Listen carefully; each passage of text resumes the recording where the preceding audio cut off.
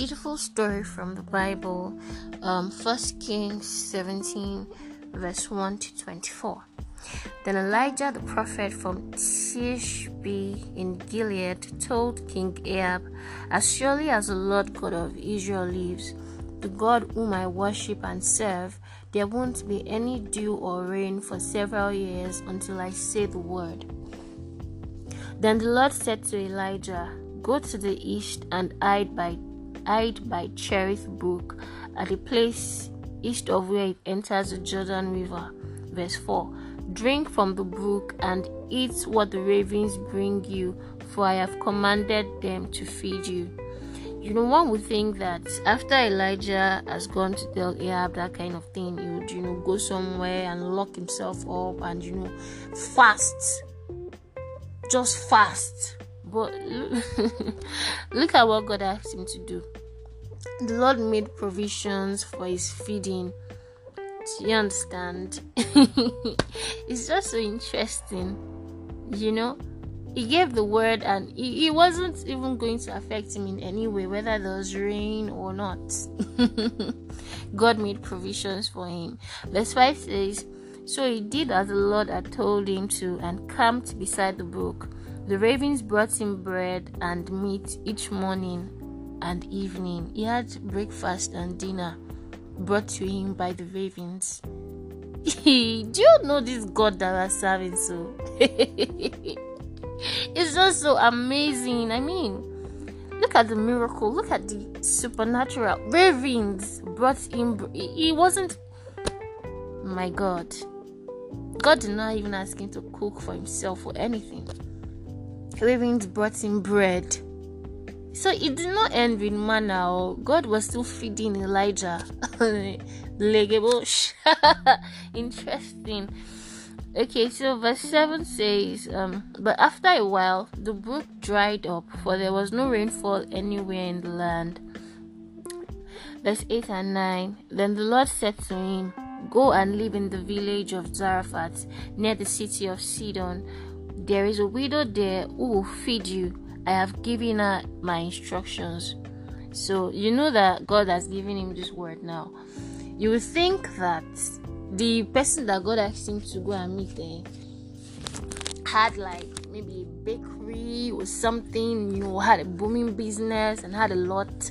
But God wasn't just blessing Elijah, he was blessing the woman also. Or he had plans to bless the woman, the widow also. Let's read on. "So he went to Zarephath, and as he arrived at the gates of the city, he saw a widow gathering sticks, and he asked her for a cup of water.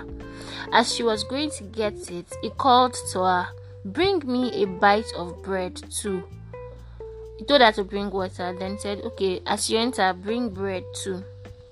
But she said, 'I swear by the Lord your God that I haven't a single piece of bread in the house, and I have only a handful of flour left and a little cooking oil in the bottom of the jar.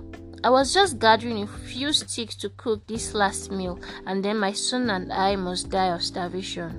Look at what she said. She doesn't really have she just has little flour and little oil to make her last meal, and then her and her son will die of starvation. Okay, but Elijah said to her, "Don't be afraid. Go ahead and cook that last meal, but bake me a little loaf of bread first, and afterwards there will still be enough food for you and your son. For the Lord God of Israel says that there will always be plenty of flour and oil left in your containers until the time when the Lord sends rain and the crops grow again." God made provisions. This is the kind of God we serve. The woman wasn't supposed to labor or toil for it. He made provisions. He said that nothing. He said, okay, where is that place again before I go and say something else? "For the Lord God of Israel says that there will always be plenty of flour and oil left in your containers until the time when the Lord sends rain and crops grow again." Wow, that's so beautiful. So she did as Elijah said, and She and Elijah and her son continued to eat from a supply of flour and oil as long as it was needed. For no matter how much they used, there was always plenty left in the containers, just as the Lord had promised through Elijah. But one day, verse 17, the woman's son became sick and died. Wow, sad story. Chile. "O man of God," verse 18, she cried, "what have you done to me? Have you come here to punish my sins by killing my son?" It's just funny how human beings think.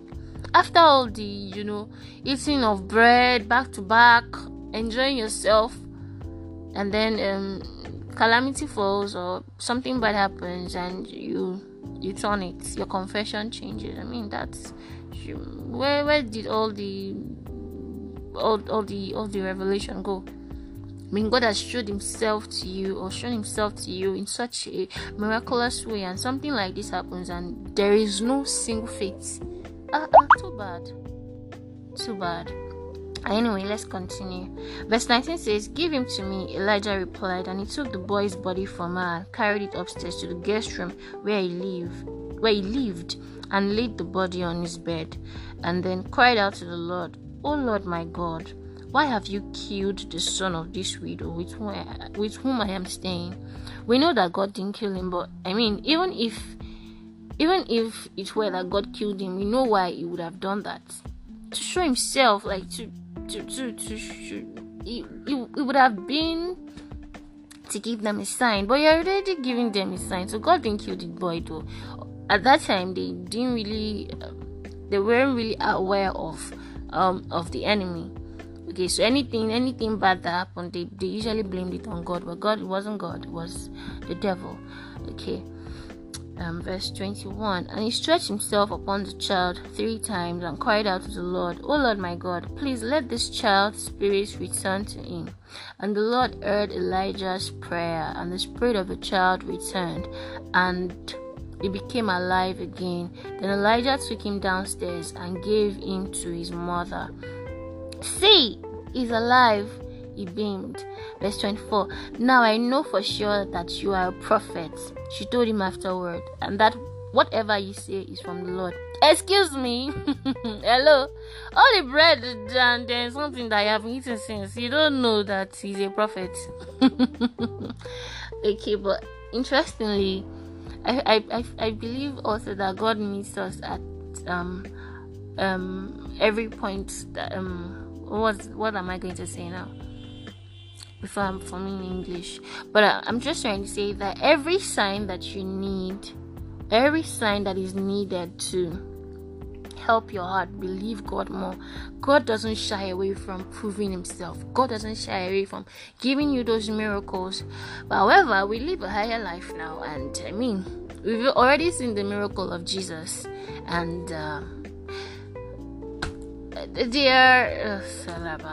okay, I don't know what to say again, but this was such a beautiful scripture, beautiful read, and I hope it blesses you. Thank you so much. God bless you.